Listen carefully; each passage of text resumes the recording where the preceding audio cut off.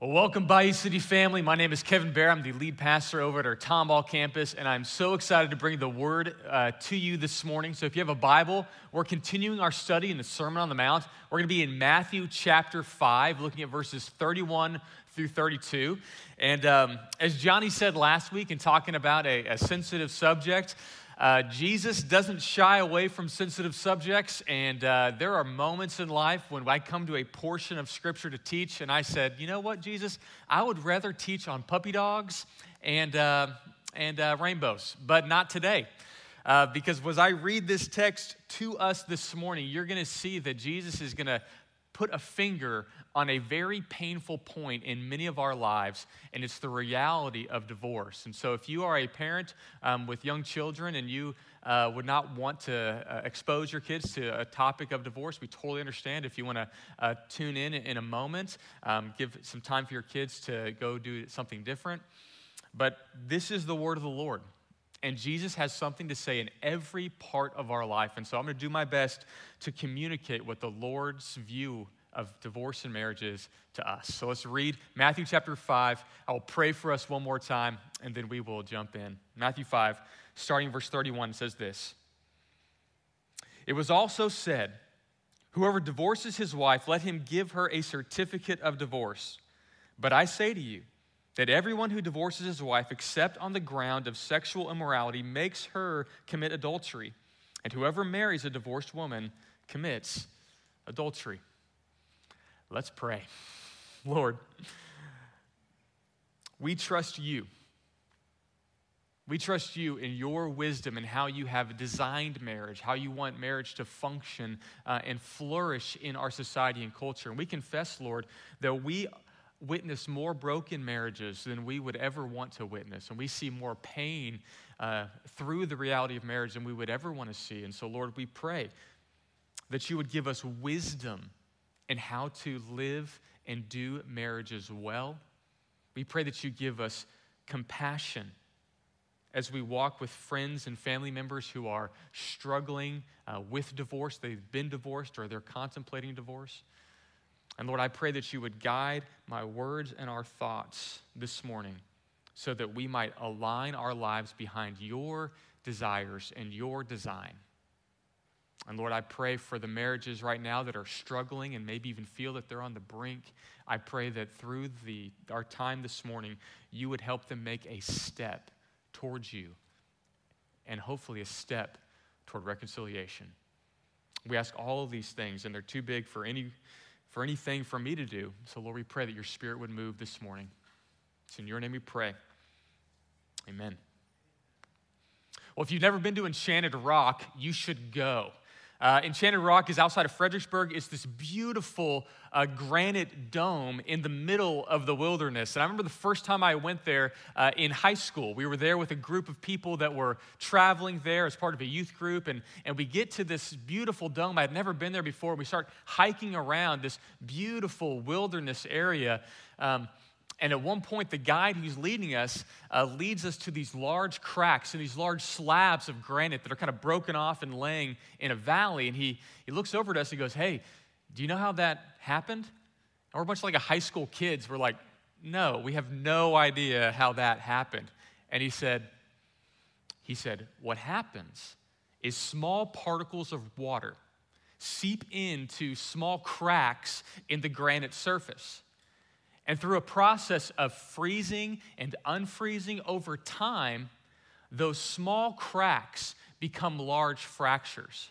So large, in fact, that you see these huge slabs slide off, and you couldn't even lift the slab. It's so large.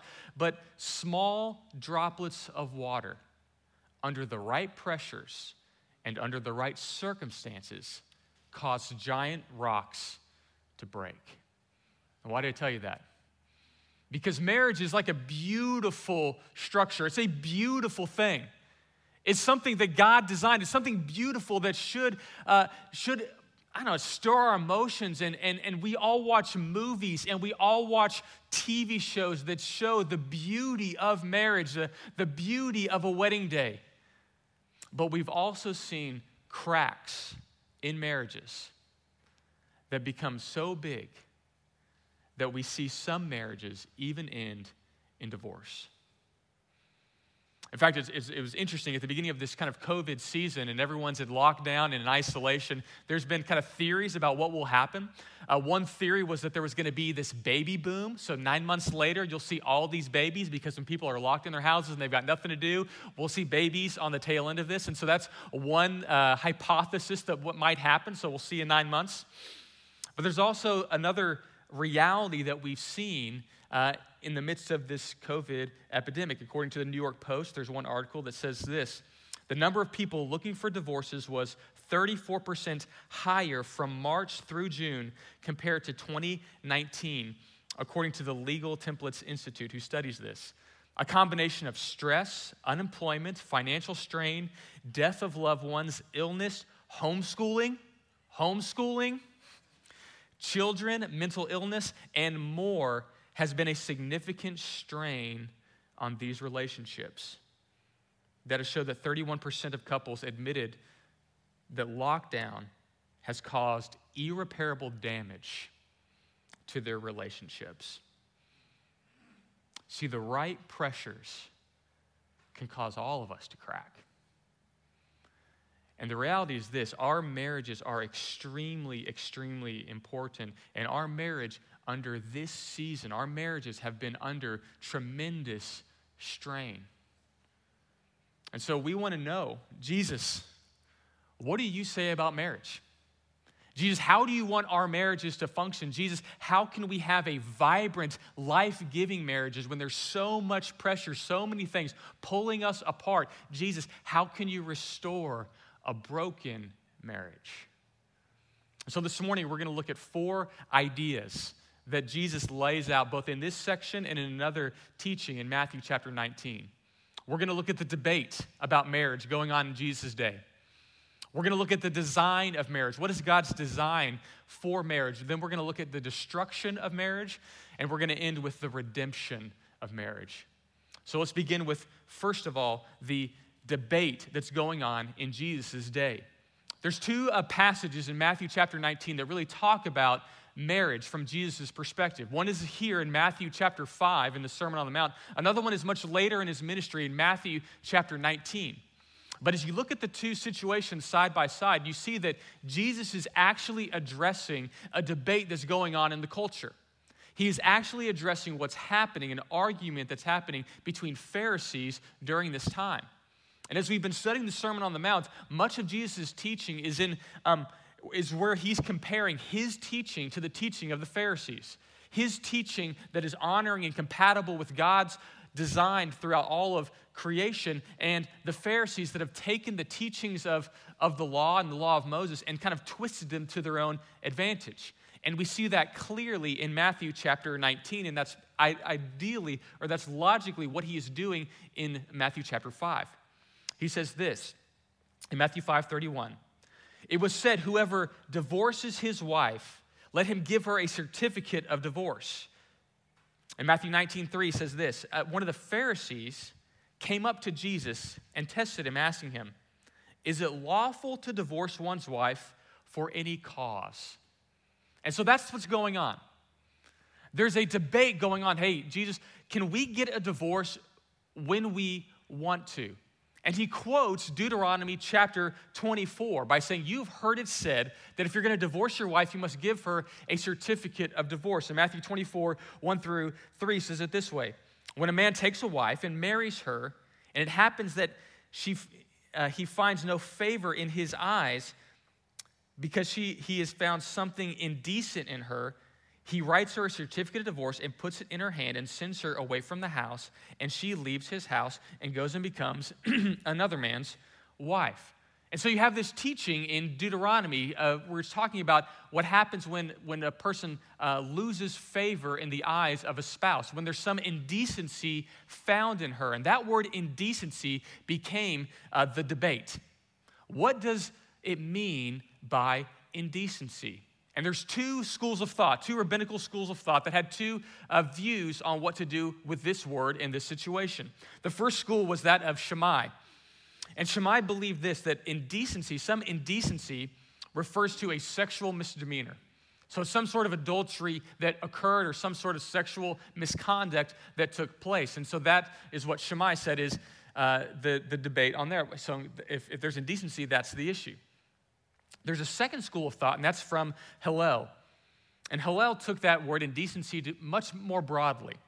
In fact, one scholar says it this way.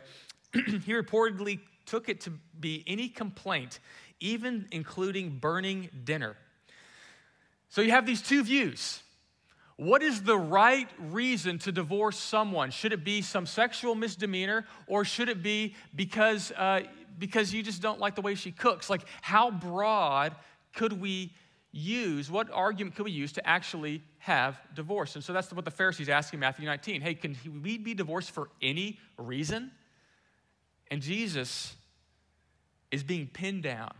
Jesus, give me your side. Do you want this side or that side? And if you're ever trying to pin Jesus down, just know you're going to fail. Because Jesus doesn't choose sides like that. He doesn't choose sides in a debate. Jesus is over the debate. He is over all of it. And what you'll see about Jesus is this. Jesus is full of grace and truth. Jesus is more gracious than we would ever care to be. And he is more truthful than we would ever dare to be. And so Jesus takes this step back and says, look, I want to show you not my position in the debate. I want to show you something bigger. I'm going to show you God's design for marriage that you guys are debating about. And then I'm going to show you why Moses allowed this certificate of divorce. So he backs up in Matthew 19, verse 3, and he says this, and he answered them and said, have you not read that he created them from the beginning, made them male and female? And said, for this reason, a man shall leave his father and mother and be joined to his wife, and the two shall become one flesh. So they are no longer two, but one. What therefore God has joined together, let no man separate. He responds to the debate with the design. And he goes back to Genesis chapter 1 and 2, where he goes back to the moment when God created marriage. He answers the question with the scripture. And listen, every debate you face in life, you need to go to the scripture. You need to answer the debate with what God has said. And he gives the description of literally God's design of marriage. He says, first of all, God created man and woman. God created marriage, and he did it kind of in a funny way. If you actually go back and read Genesis 1 and 2, it's kind of funny how he shows Adam his need for someone else. And so he makes Adam, he sticks him in the garden, and he starts bringing animals to him. He goes, hey, Adam, go ahead and name them. And the reason he does that is because there was something not good for Adam. He says it wasn't good that he is alone. It wasn't good for Adam to be alone. And here's the truth. It's not good for us to be alone and isolated. We need companionship. And so God's solution to Adam's isolation was ultimately to bring a spouse, a woman, a companion, but he goes through a process to show, hey, all these ones aren't going to work. And so he starts with animal life. And so he says, hey, I want you to name the animals. And so Adam's like, okay, aardvark, giraffe, hippopotamus, platypus, ant, dog. And so he starts naming all these animals, and he's going along like they're furry and cute and great, but there's not a helper suitable. And at that moment, God puts Adam to sleep. And he lays him out. And he takes out a bone and crafts a woman and brings the woman to him. He wakes him up. And at that moment, Adam busts into poetry. He's like, this is bone of my bone, flesh of my flesh. You'll be called woman because, whoa, man, like you are amazing. Like he busts out in poetry, seeing the beauty of this woman. And look, he paraded the animals. He didn't parade the women. Huh? He paraded the animals. These are not white. And he brings a single woman. And he didn't parade men in front of the woman. He brings one. He's like, this is it. This is your one. And they see one another and they begin a process of marriage. God oversees the first marriage. He says God makes the two into one. He makes the two into one new flesh. You see, when God makes a marriage, it's not the courthouse that makes the marriage. It's not the pastor overseeing the moment that makes the marriage. Marriage is a covenant between two people and God himself. And he makes these two into one. I listened to a country music song recently, and I'm not like a country music fan. I'm so sorry, people of Tomball. But I've been studying, right? I've been growing and expanding myself. And so my wife has actually even made fun of me recently for listening to country music, but I'm trying to become all things to all people that by all means someone might be saved, right? And so I've been listening to country music, and there's one song that came out recently, and as I'm listening to the lyrics, I just go, false. False. Like, this is wrong. And there's nothing, it's a sweet song, it's a nice song, and if you love the song, I'm so sorry. I'm going to rain on your song. And the song is called this, Change Your Name. And in the chorus, this songwriter says this, "Oh, I don't want to change who you are. I don't want to mess with your dreams or get in the way of who you want to be. No, I don't want to stop your runaway heart. Sorry. I just want to be why you stay. The only thing I change about you is I change your name. I don't want to change anything about you, not your dreams, not your goals, not your aspirations. I just want to change your name." But then later on in the song, he says some other things he actually is going to change about her. He says, "I change the face you see when you wake up in the morning. I change the lips you kiss when you say goodnight for the rest of your life." It was a great song. And as you hear those lyrics, you go, man, you're sweet to say that you don't want to crush a woman. Like, that's nice. Like, you don't want to crush a person. That's not good, man or woman. You don't want to do that. However, the idea that you could get married and not change anything about the other person is absurd. It's ridiculous. Hillary and I got married many, many years ago. I was almost 25 at the time. But we started dating when she was 14 and I was 16. Now, today, we have 4 kids. If I would have said to that 14-year-old girl, "Hey, sweetheart, I don't want to change anything about you. Over the next couple decades, we're going to be together. Nothing will change." Yet I bring that woman 4 kids. Guess what? She's different. And guess what?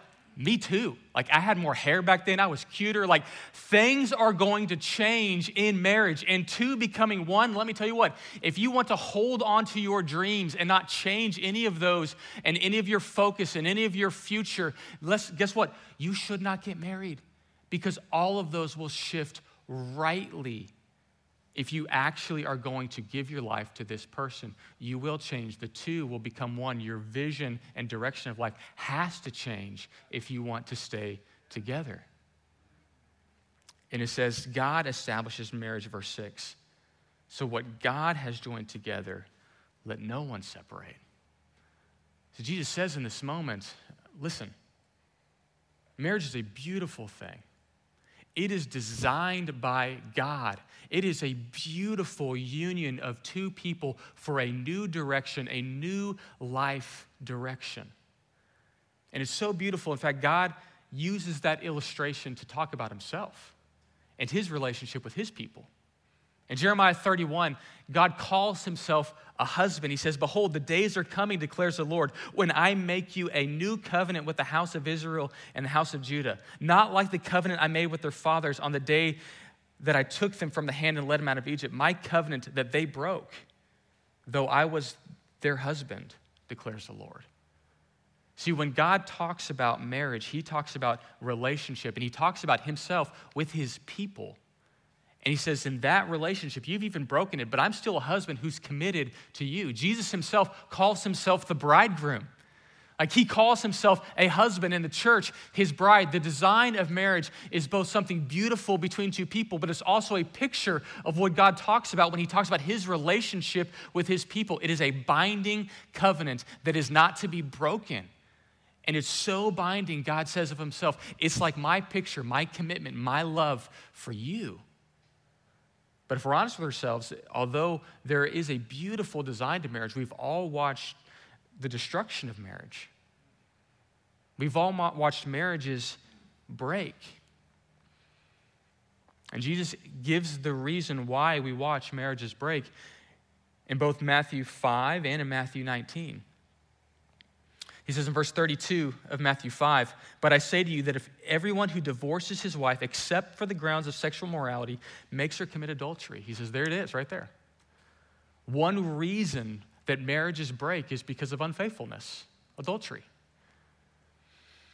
In Matthew 19, verse 7, he says this, "They said to him, 'Why did Moses command us to give a certificate of divorce and to send her away?'" And that's their question in Matthew 19. Didn't Moses command us to divorce our wives if there's some sort of infidelity there? But Jesus answers that. Infidelity isn't a reason alone to get a divorce. Verse 8, he said to them, "Because of your hardness of heart, Moses permitted you to divorce your wives, but from the beginning, it has not been this way." God's design was never for divorce. And Moses' concession to allow divorce was reflected on a single truth, that no single reason for every divorce, the hardness of our hearts. Sin causes the destruction of marriages. Sin. And the Bible gives several categories of why certain marriages get broken. One of them is adultery. There's an unfaithfulness of one of the other spouses. And so in that situation, some people choose to go down the road of divorce. Paul has an example, another reason for divorce in 1 Corinthians 7. He says this, "If the unbelieving partner separates, let it be so. In such cases, the brother or sister is not enslaved, but God has called you to be of peace." There's another reality that Paul addresses in 1 Corinthians 7, and that's of abandonment. If you are married to the person, that person flees and runs and refuses to be married to you, you're not enslaved to that marriage if in the case of abandonment. And the third category is kind of an inference. It's not directly given by Scripture, and it's the context of abuse. So there could be adultery, there could be abandonment, there could be abuse. All of these are sins that are caused by the hardness of our heart, according to Jesus. And let me just say, if you are a victim of adultery, abandonment, or abuse, let me just tell you, first of all, God knows how you feel. God knows how you feel. And you are not required by God to stay in that marriage. In fact, I would say this, if you are a victim of abuse within your marriage, you need to call the police. Jesus is not asking you to stay in an abusive, unsafe situation for yourself, or if you have children, for your children. And I would encourage you to call our church, because we want to help you as well if you are struggling through these particular issues of adultery, abuse, or abandonment. But in our culture right now, those actually aren't the primary reasons people get divorced. Those aren't what hit the top of the list. In fact, there's one study looking at the leading causes of divorce. The leading cause, number one, was basic incompatibility. That's number one at 43% of divorces. The second one was infidelity at 28%. The third one was money issues at 22%. So if you just added that to basic incompatibility, 43 plus 22%, math majors can do 65% of marriages are because of money issues. The fourth one is because of emotional or physical abuse, and that's at 5.8%. So it's actually a very small percentage of marriages for that. And 0.05% is addiction to alcohol or something else. The reality is the leading causes of divorce in our culture actually aren't the ones that the Bible prescribes. They're usually these other categories, these other reasons that we seek divorce, that kind of basic incompatibility. And there's a reason for that, I feel like, in our culture. Is because there's a lie that we've believed. And it's this, that the goal of life is to be happy. And if there are things in my life that are making me not happy, I need to get rid of them. And so relationships become disposable when they no longer make me happy. What's fascinating is the research does not support that divorce will make you happier. In fact, there's one study in the book, The Meaning of Marriage by Tim Keller. I could not recommend it more highly. It's a phenomenal book, so I encourage you to pick it up and read it, regardless of your thoughts on marriage. I encourage you to read it.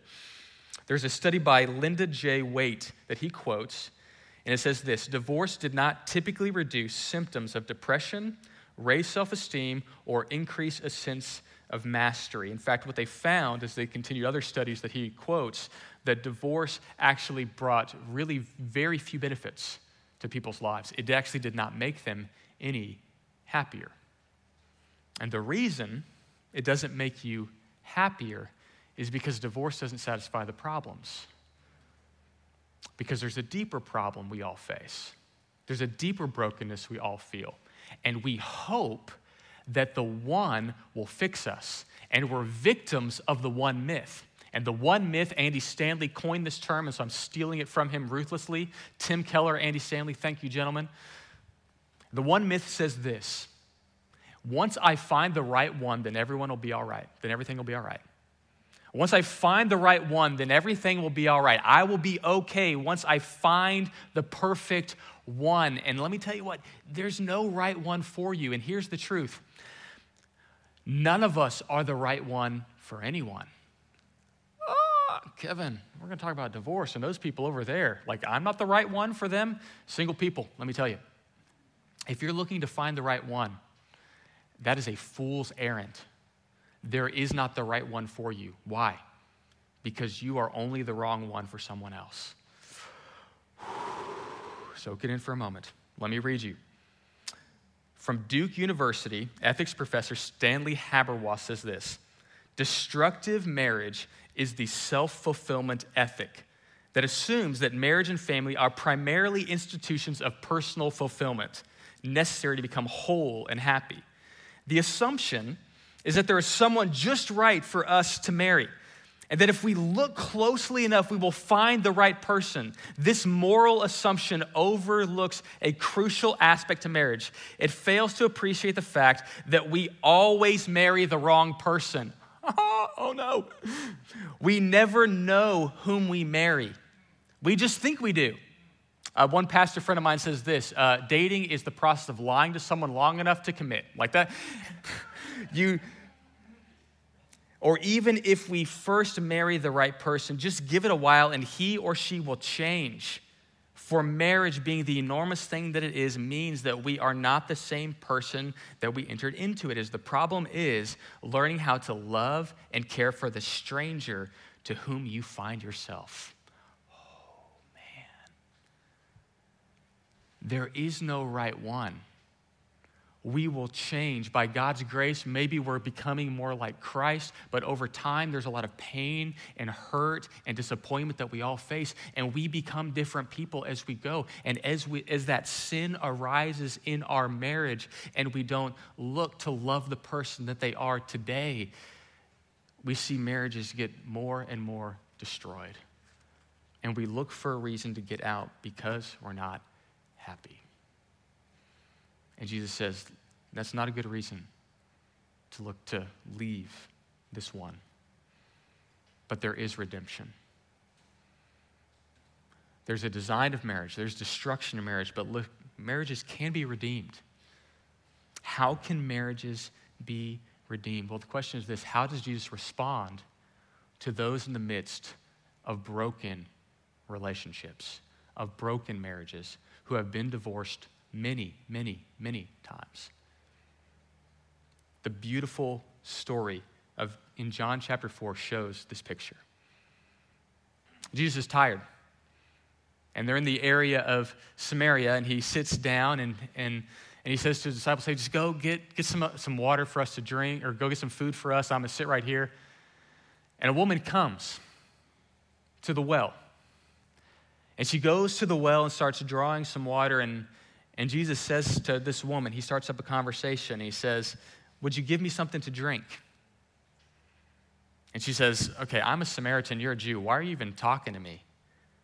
And Jesus answered her, verse 10, if you knew the gift of God and who it is saying to you, give me a drink, you would have asked him, and I would have given you living water. And the woman says, living water? And he goes, yeah, everyone who drinks this water will thirst again. But if you were to come to me, I would give you water and you would never thirst again. And so he begins this conversation with this woman on thirst. And she says, okay, always give me this water. And at that moment, Jesus changes the conversation to show that what you thirst for has never been satisfied in you. He says to her, go call your husband and come here. And the woman answered, I have no husband. And Jesus said to her, you are right in saying that I have no husband. For you have had 5 husbands, and the one you have now is not your husband. What you said is true. See, Jesus is more truthful than any one of us would dare to be. Isn't he? I mean, if you knew someone's past, would you just bring it right up in front of their face to say, hey, let's look at the problem. So you thirst for relational intimacy. And let me tell you something. No man can ever fill the deep desires of your heart, ladies. And men, no woman can meet the deep thirst that you have in life. They weren't designed to meet your deepest needs. No one completes you. Marriage is wonderful, but marriage does never satisfy the deep thirsts and longings that you have. It won't. It can't. It's a freight it was never meant to carry. And the woman said, I know the Messiah is coming. He was the Christ, and he will tell us all things. And Jesus said to her, I who speak to you am he. See, there is redemption in broken marriages. See, marriages won't fix your thirst for a relationship, and divorce won't fix it either. There is a bridegroom, Jesus Christ, who gives himself for you. He will forgive your sins. He can repair the fractures of your broken heart and your broken marriage. There is no other solution to fix your marriage than to start with Jesus Christ. He's the only one strong enough. And from that place, Paul tells us, because you have been so forgiven, you can forgive. Because you have been so loved, you can love. So what should we do? I'm going to give you 3 ideas and a closing illustration. The sin of your spouse, first of all, doesn't guarantee the need for divorce. Reconciliation is preferable. And for those of you that are struggling in the reality of divorce, you feel yourself on the brink in this COVID situation, these fractures in your relationship, I would encourage you to seek help. You can go to our prayer line right now and call up. Someone will pray with you, and we can get a pastor connected with you. Secondly, if you have gotten a divorce, there is forgiveness in Christ. Jesus, in this conversation with this woman, invites her in relationship with him. Jesus is more gracious. So if you are carrying the stigma of divorce in your past, let me tell you what, there is grace and forgiveness in Jesus Christ. It is there, and it is there for you right now. Thirdly, if you are seeking divorce, please, please, please reach out to us. We want to help you. We want to walk with you in this situation, and we want ultimately to see the redemption of your marriage. That's what our desire is. When I was on that trip in Enchanted Rock, the guide led us tons of different places. He led us through the caves. He led us, at one point even, rappelling. And as we're rappelling, I don't know if you've ever rappelled down the side of a mountain. It's terrifying, right? And so there's the guide, and he's probably there in his 20s, and we're like a bunch of teenagers, and he brings us over to the edge of this cliff. And he says, I want you to put on this harness, and I want you to hold on to this rope. It's going to be around you, and you're just going to descend into the depths of the earth. It's going to be great. And as I'm standing there, leaning back over this precipice, there's a couple different responses that you can have. You can say, oh, I completely trust this individual that's holding me to my death, and jump and go. But most of us, as we lean back, we say, you know what? I don't know if I trust you. And as that person's looking at you like, no, I got you. I've done this like with 30 other kids. Most of them have all survived. Like, just trust me. Like, do this. And in many ways, that's marriage. It feels like you're standing over a precipice and you're saying, do I think this other person has the strength to hold me up? Let me affirm, they do not. They don't. See, there is something stronger than the two of us. And you can at one moment say, I don't trust this, and grab the person, and guess what? You're gonna both tumble and you're both gonna fall.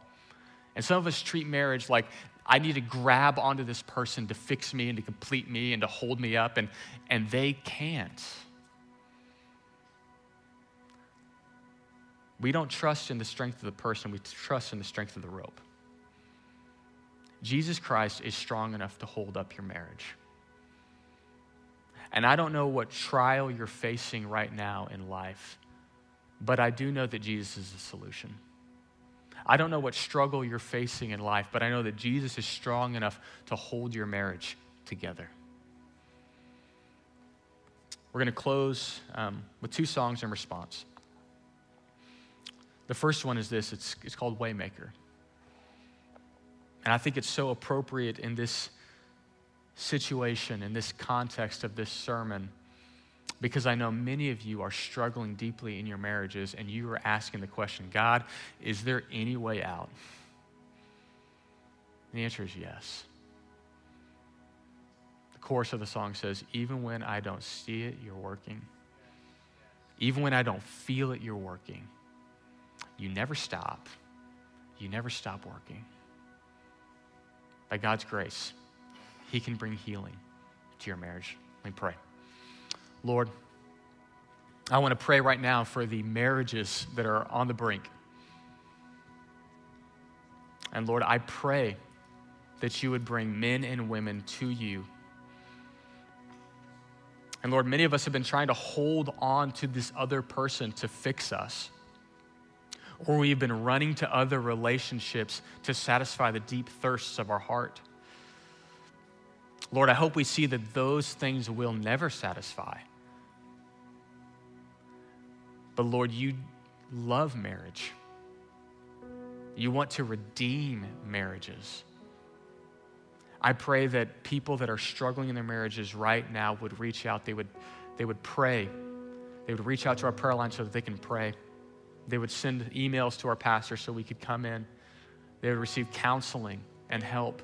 They would fight for their marriages because they are worth fighting for. And Lord, I know many of us are friends of people struggling with divorce and marriage. I pray that those people would reach out. They would encourage. They would put their arms around their friends that are struggling, and they would help them to repair their broken marriages. But Lord, ultimately, Jesus, I pray that you would bring stability in our marriages. And we could trust you, Jesus, that you're working even when we don't see it. We love you. Amen.